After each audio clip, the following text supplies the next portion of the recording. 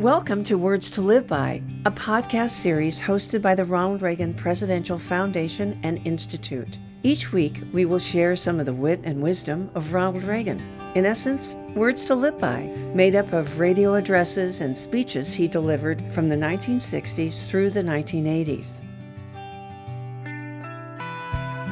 Today's subject? The president's diplomatic efforts with China in 1984, and yes, in those years, there were positive diplomatic efforts. In fact, the administration developed a relationship with Ziyang, who was a reformer in office from 1980 to 1987. Shortly after George Shultz became Secretary of State, he completed an initiative with Ziyang in August 1982. And in that initiative, an arrangement was made for acceptance of a joint U.S.-China communique that limited U.S. arms sales to Taiwan in exchange for a pledge by the Chinese government to strive for peaceful unification of the Motherland. While many criticized Reagan for supporting this, knowing of his staunch support for Taiwan, it was a sign of reciprocity. You know, he believed in reaching across the aisle. Ultimately, Zhang lost power because he criticized the government's handling of the Tiananmen Square protests. He empathized with the students. He believed China should become a liberal democracy and, of course, was placed on house arrest until his death in 2005. How different things might have been if he had stayed in power.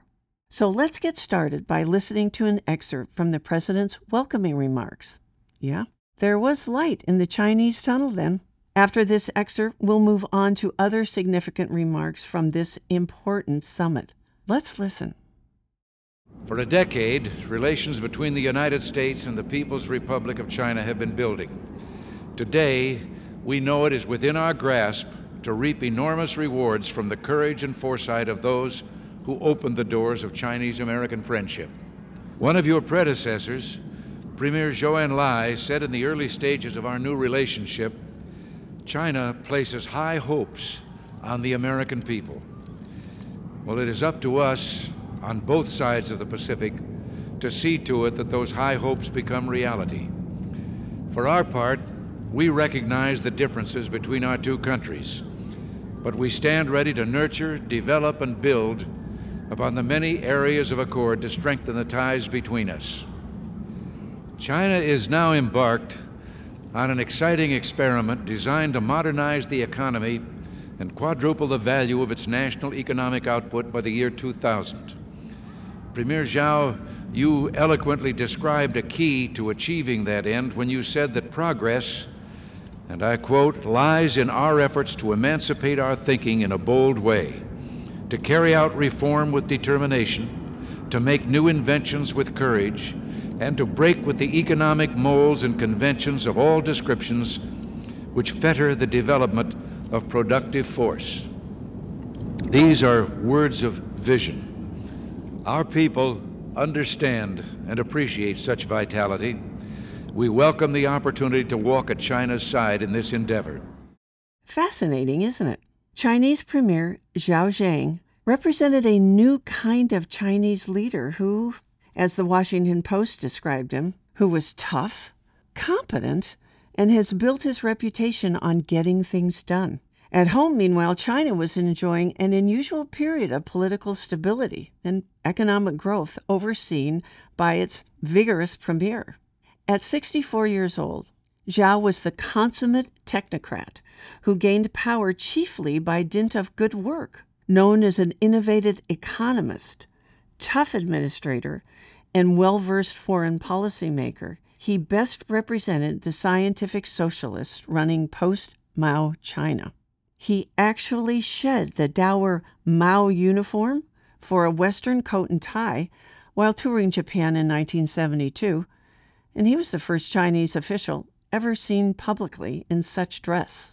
But he is said, above all, to be a man of substance who, according to a Western diplomat, has made himself so technically competent that his authority cannot be challenged.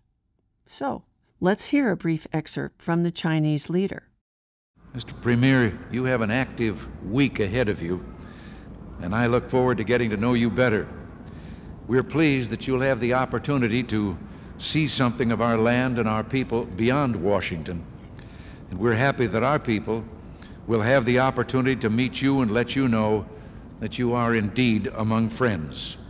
Premier Zhao, welcome to the United States. Mr. President and Mrs. Reagan, ladies and gentlemen, at the beginning of the new year, I have brought the American people the cordial greetings and good wishes of the 1 billion Chinese people. I would like to thank President Reagan for his kind invitation, which has offered me this opportunity to visit your great country. As a friendly envoy of the Chinese people, I have come to visit your country for the purpose of seeking increased mutual understanding, stabilizing the relations between our two countries, enhancing Sino-US friendship, and helping to preserve world peace. I believe this is not only the common aspiration of the Chinese and American peoples, but also the expectation of the people of the world. This year marks the 200th anniversary of the long sail to China by the American merchant ship, Empress of China. That historic voyage started contacts between China and the United States. The history of Sino-US relations over the past 2 centuries has witnessed both periods of friendly coexistence and exchanges and of confrontation and conflict. However, the seeds of friendship have always existed among the Chinese and American peoples. This traditional friendship between our two peoples and the political foresight of the leaders of the two countries helped to put an end to a long period of estrangement and confrontation between our two countries, and to bring about the normalization of our relations. Since the establishment of diplomatic relations, the relations between China and the United States have, in the aggregate, made considerable progress. The friendly exchanges between our two peoples have greatly increased, and their mutual understanding further deepened. Our exchanges and cooperation in the political, economic, cultural, scientific, technological, and other fields have markedly expanded. But it should be conceded that the growth of the Sino-US relations is far below the level it should have attained. There have been ups and downs in the course of development, and there still exist difficulties and obstacles. China has always attached importance to its relations with the United States and hopes to see their growth. US government leaders have also indicated on more than one occasion that they value Sino-US relations and wish to see their development on a durable and stable basis. I believe there is such a possibility.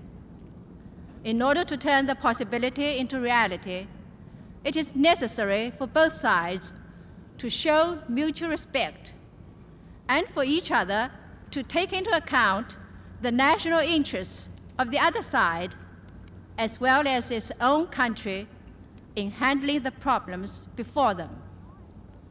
So long as both China and the United States strictly abide by the principles as confirmed by both sides in the joint communiques, perform the obligations each undertook, it is possible for Sino-US relations to leave behind jolts and uncertainties and embark on a smooth path. More about this important meeting and more information on the joint science and technology agreement that was signed right after this brief message. The Ronald Reagan Presidential Foundation is the nonprofit organization created by President Reagan himself, and specifically charged by him with continuing his legacy and sharing his principles: individual liberty, economic opportunity, global democracy, and national pride. We must remain vigilant and work together to share these conservative principles with younger generations. Your role is critical to move our mission forward. Thank you for your continued support. Please visit reaganfoundation.org/give. That's reaganfoundation.org/give. Now, back to the story. Okay, so now a little substance. Yes, the welcoming remarks are always a bit fluffy, a little optimistic, but nevertheless a good sign of the possible direction of diplomatic relations. Remember, President Reagan was a guy who reached across the aisle, who was criticized by many conservatives for even meeting with Gorbachev, for example. Bottom line, the president felt that face-to-face diplomacy was the ultimate in his quest to promote democracy and world peace. Peace through strength, of course. So let's get to the substance of the meeting, the signing of an historic agreement on science and technology and another on industry and science. Let's listen. Good morning. Thank you for joining us. We've been delighted with all that's been accomplished as a result of Premier Zhao's visit. His trip has solidified the goodwill between us, and this morning we will sign two agreements that represent measurable steps forward in the relations between our countries. In China, the difference in time zones makes it almost tomorrow. Today, we signed two agreements aimed at making China's tomorrow, as well as our own, a better day. The first is an extension of our agreement on cooperation in science and technology. Cooperation between our two countries in the area of science and technology not only contributes to the scope of human knowledge and to China's own modernization, it also cements the ties between our governments and our peoples. The Joint Science and Technology Commission overseeing this part of our relations has done a tremendous job. Today's extension is a tribute to the successful and growing cooperation that we're already experiencing in this vital area. Now, let's move on to the second agreement, another interesting facet of early cooperation with China. And next, Premier Zhao and I will affix our signatures to an accord on industrial and technological cooperation. China is now engaged in a vast modernization program, and this agreement will encourage further cooperation between our countries, especially in those industrial sectors on which China has placed top priority. American know-how and investment should prove invaluable in these endeavors, and this accord will stimulate participation by our private sector in China. Premier Zhao, any business deal that makes sense is based on mutual benefit. By signing this document, we are helping ourselves by helping each other. That should be the basis of our friendship. Well, ladies and gentlemen, I've come away from my working sessions with Premier Zhao more convinced than ever the importance of good U.S.-China relations, and more determined than ever to ensure that our relationship is placed on a stable and enduring footing. Our talks covered a broad spectrum of global and bilateral issues. China is a leading nation on the international scene, and I appreciated hearing directly from the Premier on his views. It was clear during our discussions that China and the United States agree on a number of questions, and that the leaders of our two nations should come together regularly to compare notes. Even on matters of disagreement, the Premier and I were able to clarify our respective positions.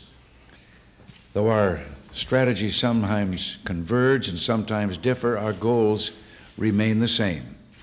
We both are committed to peace and stability in the world, so that we can concentrate our energies and resources on improving the well-being of our people. With respect to our bilateral relations, I think that Premier Zhao would agree that we've made considerable progress. Our economic cooperation, despite occasional problems, is healthy and holds enormous promise. Several months ago, we expanded the potential for the transfer of American technology to China. Our scientific and student exchanges are flourishing. Building on this positive trend are the two specific agreements that we signed here today. Our agreements and understandings underscore my conviction that a modern, economically developing, and politically stable China is in the best interest of all peace-loving peoples. This successful meeting set the stage for President and Mrs. Reagan to travel to China just 3 months later, near the end of April in 1984. When President Reagan arrived in China for a 6-day visit, it was the third by a U.S. president since President Richard Nixon's breakthrough trip in 1972. Thank you for listening. For more information on the Ronald Reagan Presidential Foundation and Institute, including information on how to become a member, information on upcoming exhibits at the Reagan Library, and more information on the legacy of President Reagan, please visit reaganfoundation.org. And don't forget to like and follow the Reagan Foundation on all social media platforms.